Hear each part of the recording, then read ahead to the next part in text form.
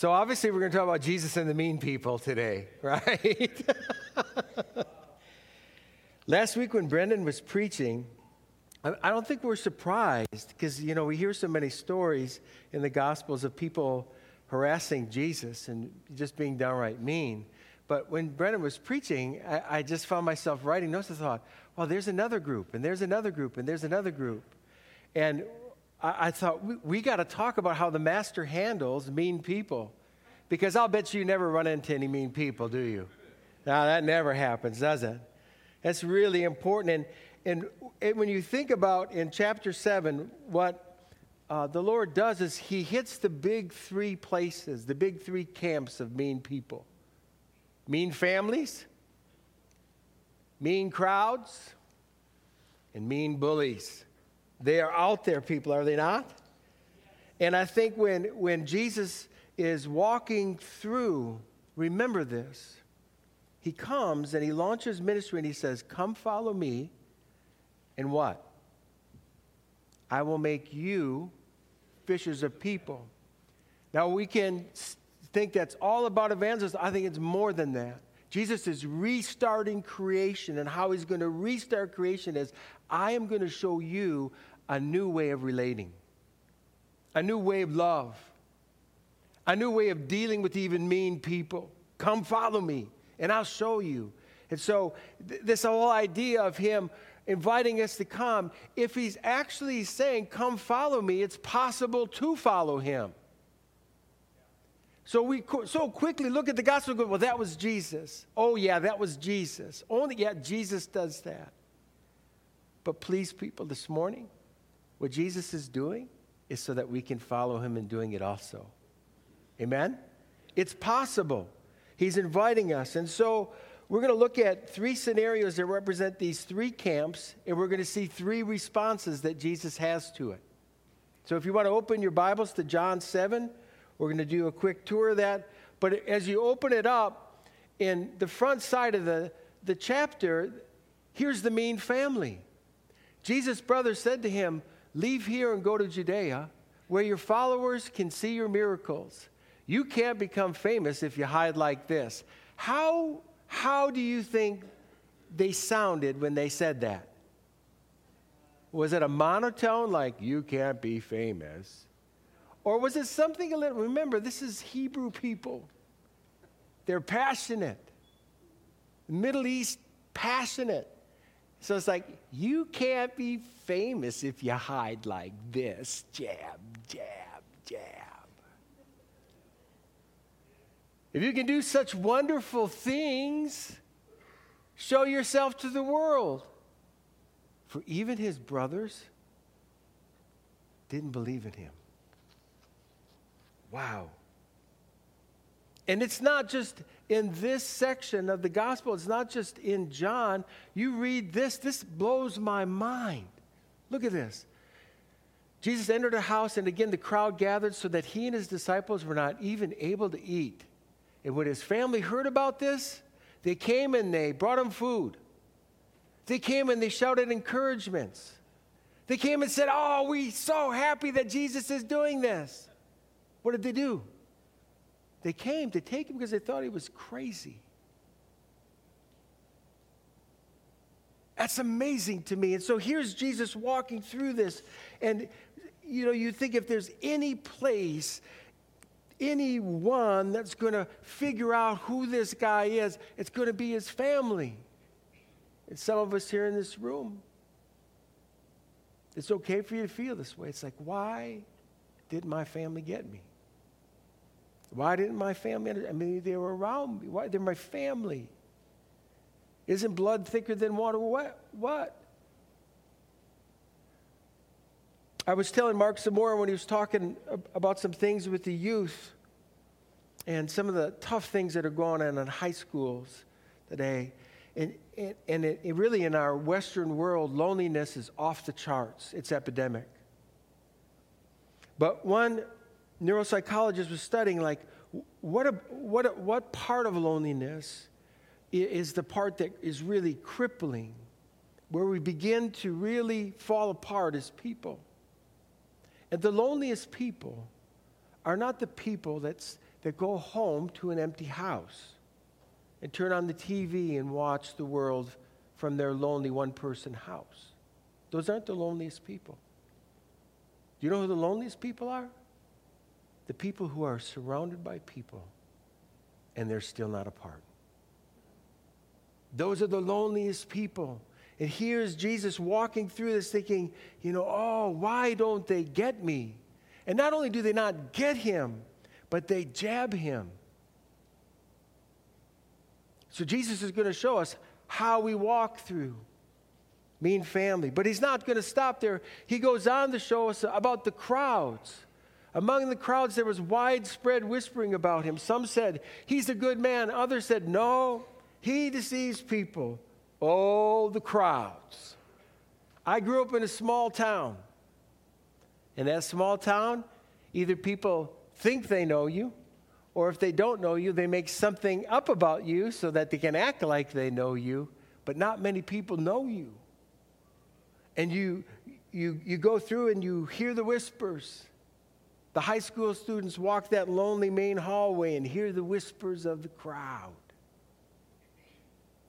And Jesus is going to show us, what do you do? What do you do with this? When the crowds are out there and all these people have these versions of who you are or who you should be or who you could be or who you would be. But Jesus isn't going to stop there. He's going to also show us how do we walk through the bully alley. Because at the end of the chapter, it says, finally the temple guards went back to the chief priests and to the Pharisees, who asked them, why didn't you bring him in? The guards replied, no one ever spoke the way this man does. Now listen to the bulliness of this. You mean he's deceived you also, bully? Have any of the rulers or the Pharisees believed in him? In other words, if you don't believe like us, you're out. That's bullying. That's bully stuff. Bully, bully, bully. Now, think with me. I know this isn't the easiest topic to talk about, but we've got to talk about how do we walk through these scenarios? Mean families, mean crowds, bullies. Where do the mean people aim? The heart. Run with that. Where are they aiming? The heart. What else would we call that?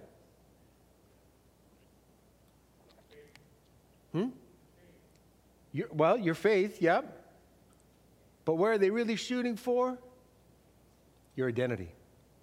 You, your person, which would your heart represents that. Your faith hopefully holds that. How you see yourself, who you see yourself as, how you think and feel about you. That's what they're aiming at. That's where they really want to get their mean hooks in. Because when that happens, you experience what their mean people are hoping. Rejection, isolation, shame.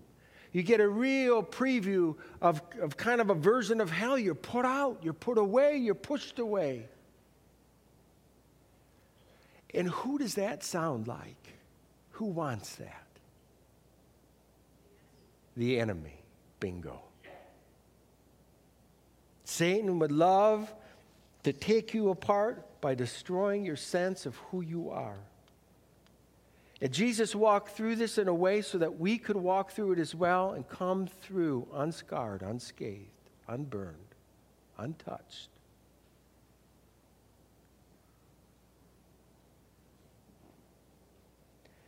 Before he begins his ministry, he goes through this, in a sense, a final preparation. And he is guided by the Spirit of God. You can read it in Matthew 4. The Spirit of the Lord leads him into a temptation, a test. And look at this.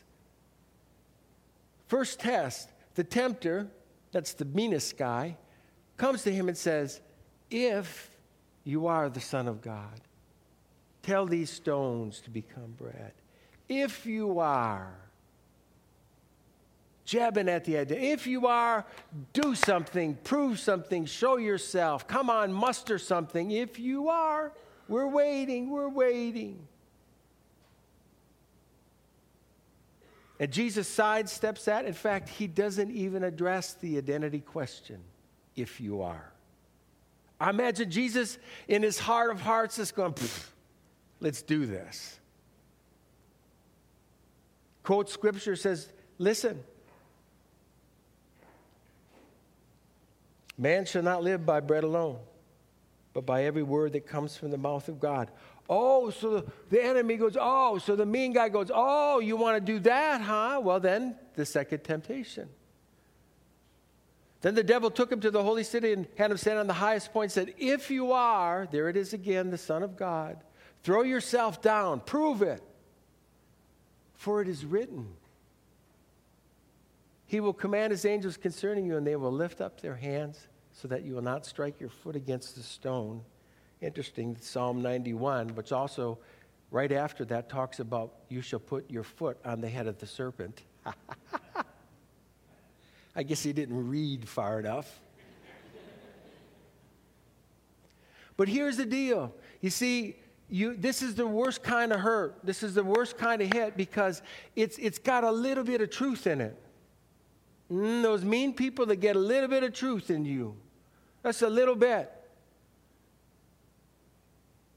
You know? They say, well, you know, you're always late. And then you think to yourself, well, sometimes I am late. Maybe I am always late. It's a little bit of truth to jab you. Oh, you can't, you'll never be able to do that. And what comes back to you isn't the times where you could do that. What comes back to you is the times where you couldn't. There's a little bit of truth in there. Kind of turn on you. Jesus doesn't answer the identity question. He steps right over it. He marches on. Why?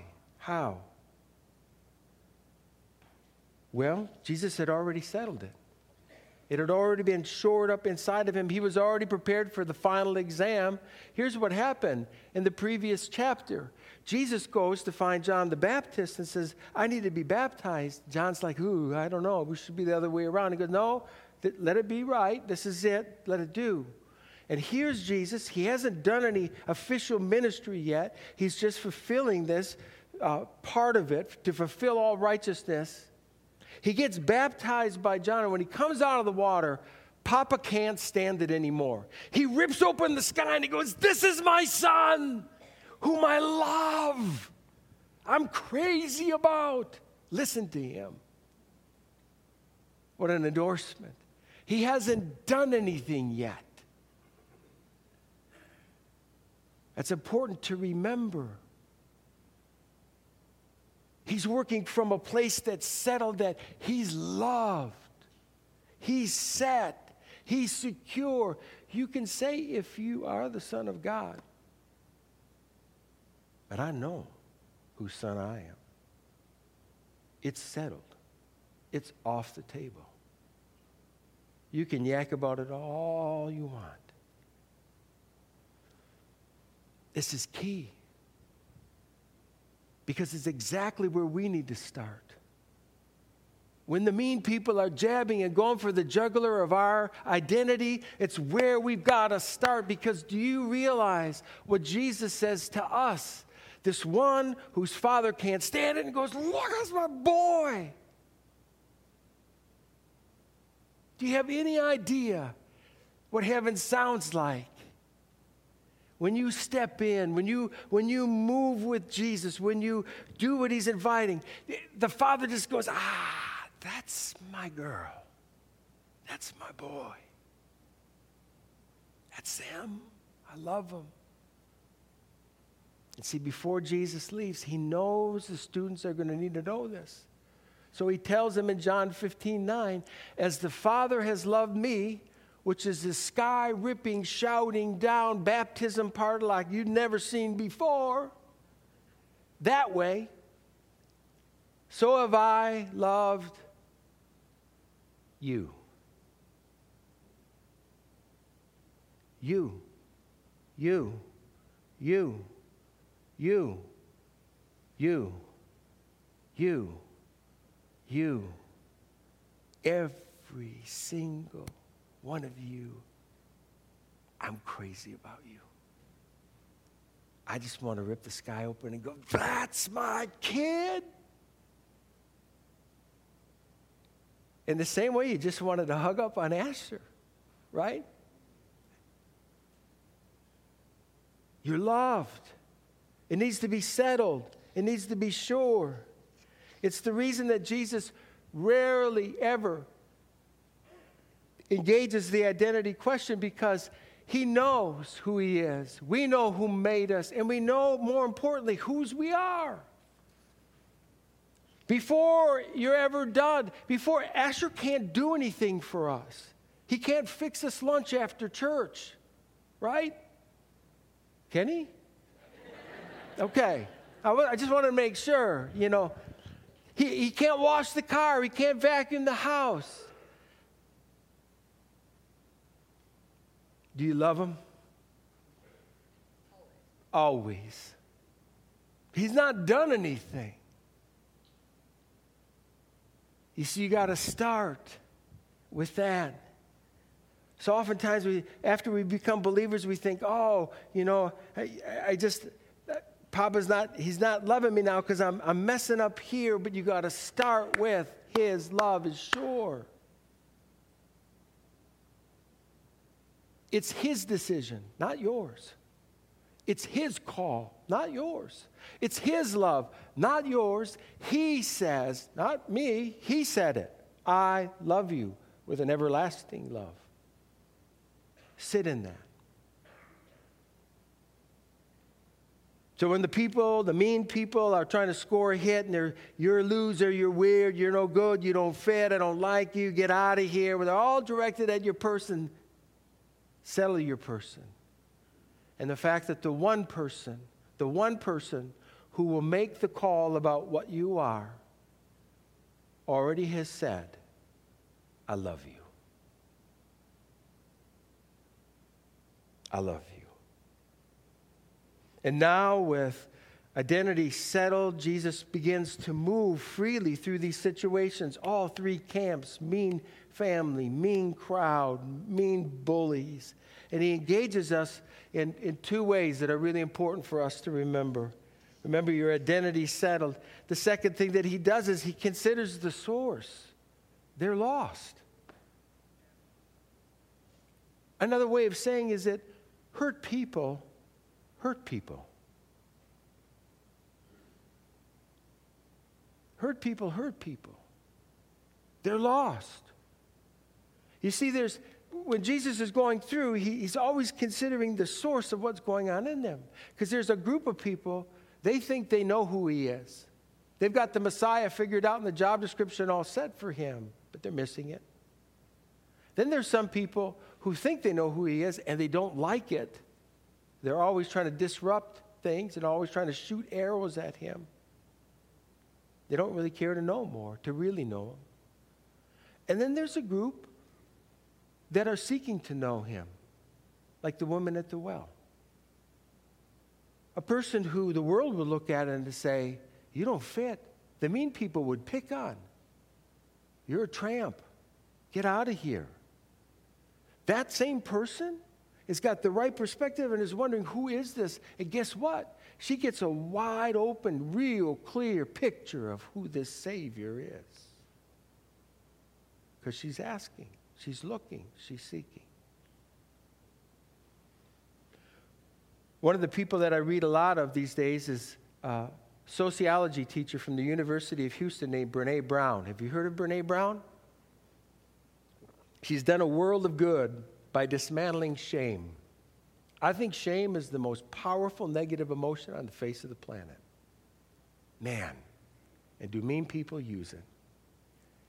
And Brené tells a story. She was actually a shy reserved kind of teacher. She had no idea she was wandering into such a public arena when she started talking this. And she had done a talk at a business sector, and then TED Talks. Have you heard of TED Talks? Yep. TED Talks contacted her and said, we'd like you to come. And in the conversation with her husband, she said, I'm not going to do my usual academic talk. I'm just going to be honest, and I'm going to talk straight on about shame.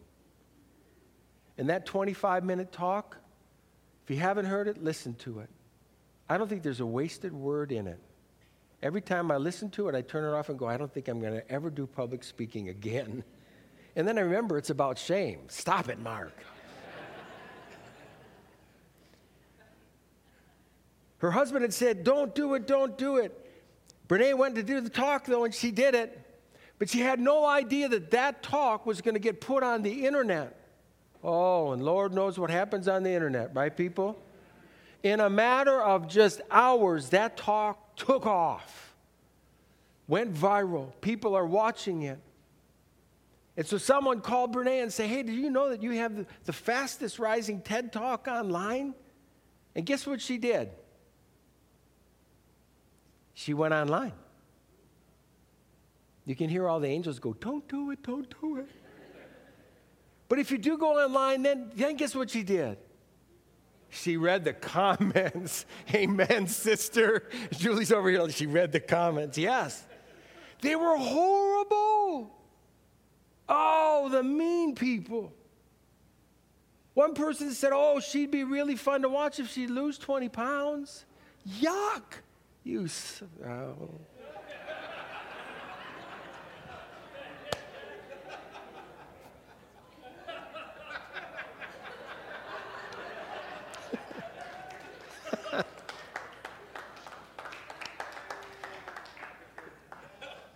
Got my Irish up there. Yeah. I'm listening to Brene Brown, though. I'm going to step over that, yeah. All kinds of comments. Oh, we listened to her, but she's blonde. And she's reading these comments. And, of course, you're missing the comments like, this is one of the best TED Talks I've ever heard in my life. This is probably going to save my, all these really great comments. What do you focus on? Yeah, the negative. And she fell into the doldrums. Oh, my gosh, she didn't really understand. And then all of a sudden, she had the epiphany that Jesus is teaching us, that we should consider the source. And one of the most valuable quotes that came to her was a quote here by Theodore Roosevelt. He gave this famous talk, The Man in the Arena, after he was president. But he was still undergoing a lot of criticism from around the world. And he says this, it's poignant. It is not the critic who counts, not the man who points out how the strong man stumbles, or where the doer of deeds could have done better.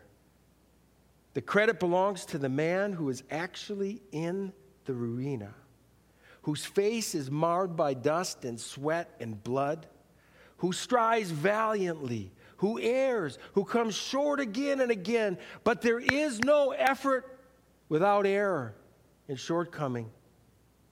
But who does actually strive to do the deeds, who knows great enthusiasms, the great devotions, who spends himself in the worthy cause, who at best knows in the end the triumph of high achievement, and who at worst, if he fails, at least fails while daring greatly, so that his place shall never be with those cold and timid souls who neither know victory nor defeat.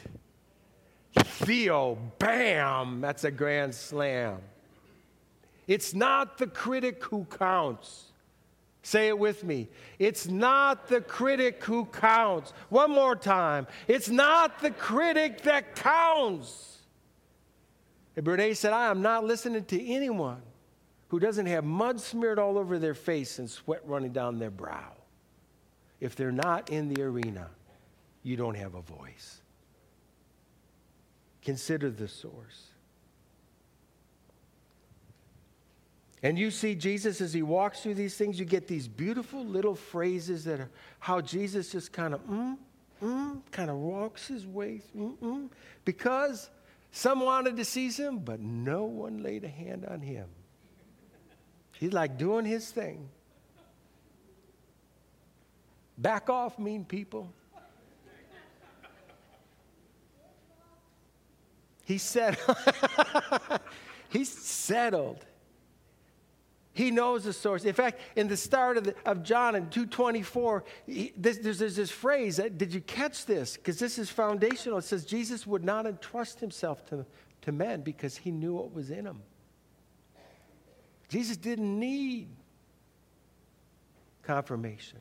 Now, we're in a place where we need some people to affirm, to support, to give us feedback.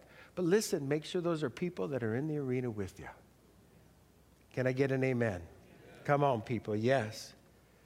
And lastly, when you've walked through and you've settled your identity and you know the source, there's one last thing that you see Jesus do beautifully. He responds. He doesn't react. So oftentimes, he doesn't answer his brothers and explain to them once again who he is. He doesn't stop the crowd and go, well, let me introduce myself one more time. He doesn't storm the Pharisaical gatherings and say, wait, you guys have me wrong. Mm-mm. Those who seek me will find me. He's not looking, but he does respond. He does move through. He does dig into some things. And when we're in a situation and the mean people are hitting us and they're attacking our identity, it's really tempting to react, is it not? Oh, so you want to trade punches. But if you get yourself on that sticky fly paper, it's just going to gum you all up and you're going to be all tangled up in bitterness and frustration and aggravation. And you're going to go away feeling less sure about who you are and whose you are. Step back. Remember, as the Father has loved Jesus, so has he loved us.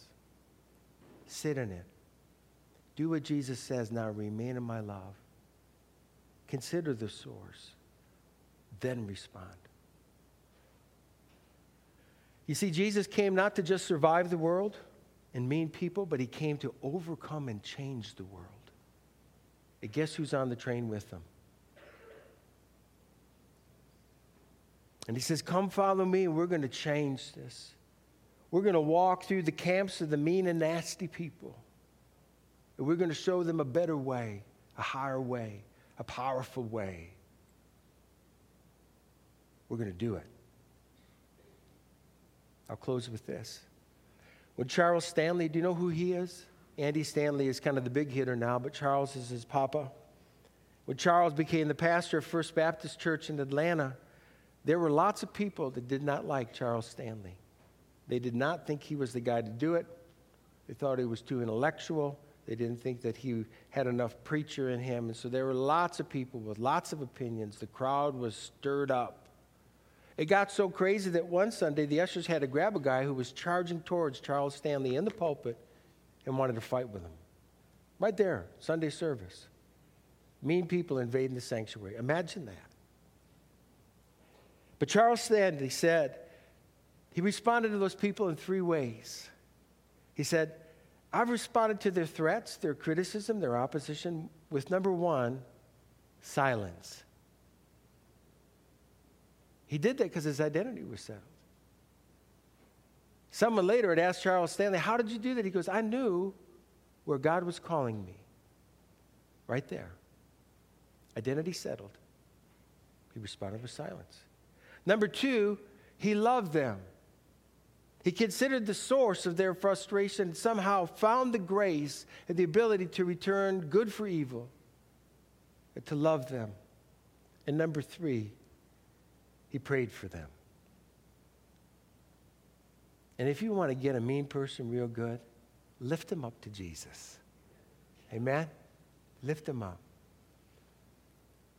So would you pray with me? And as we close in prayer, I want you to open up your heart to the Holy Spirit.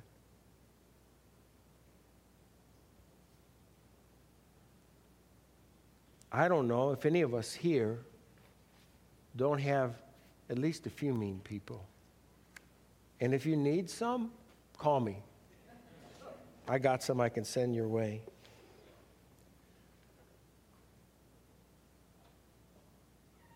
But let's lean in together.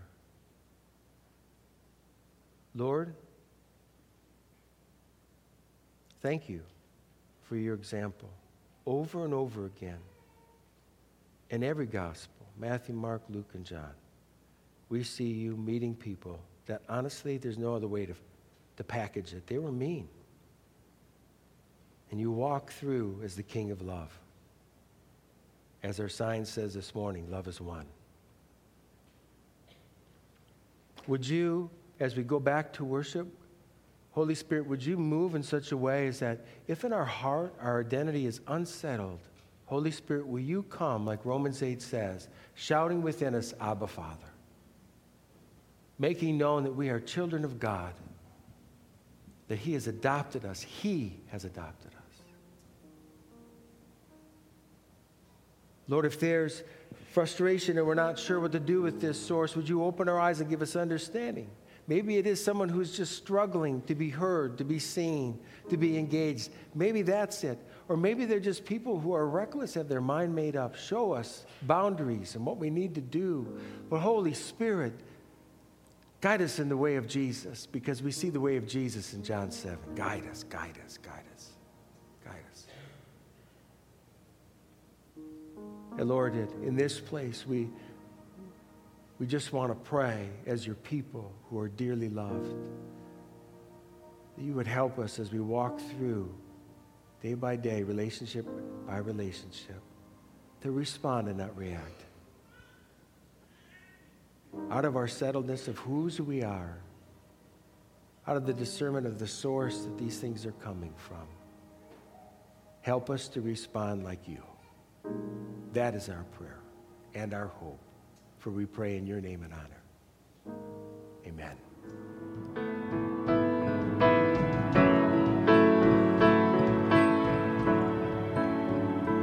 You are good when there's nothing good in me.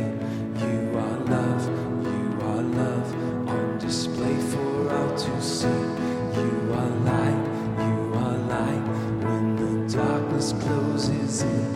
You are hope, you have covered all my sin.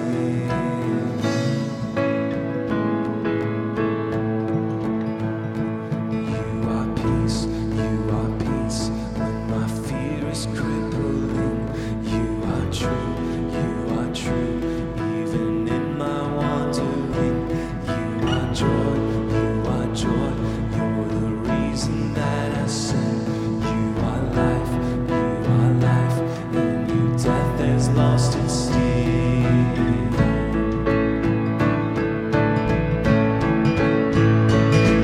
And oh, I'm running to your arms, I'm running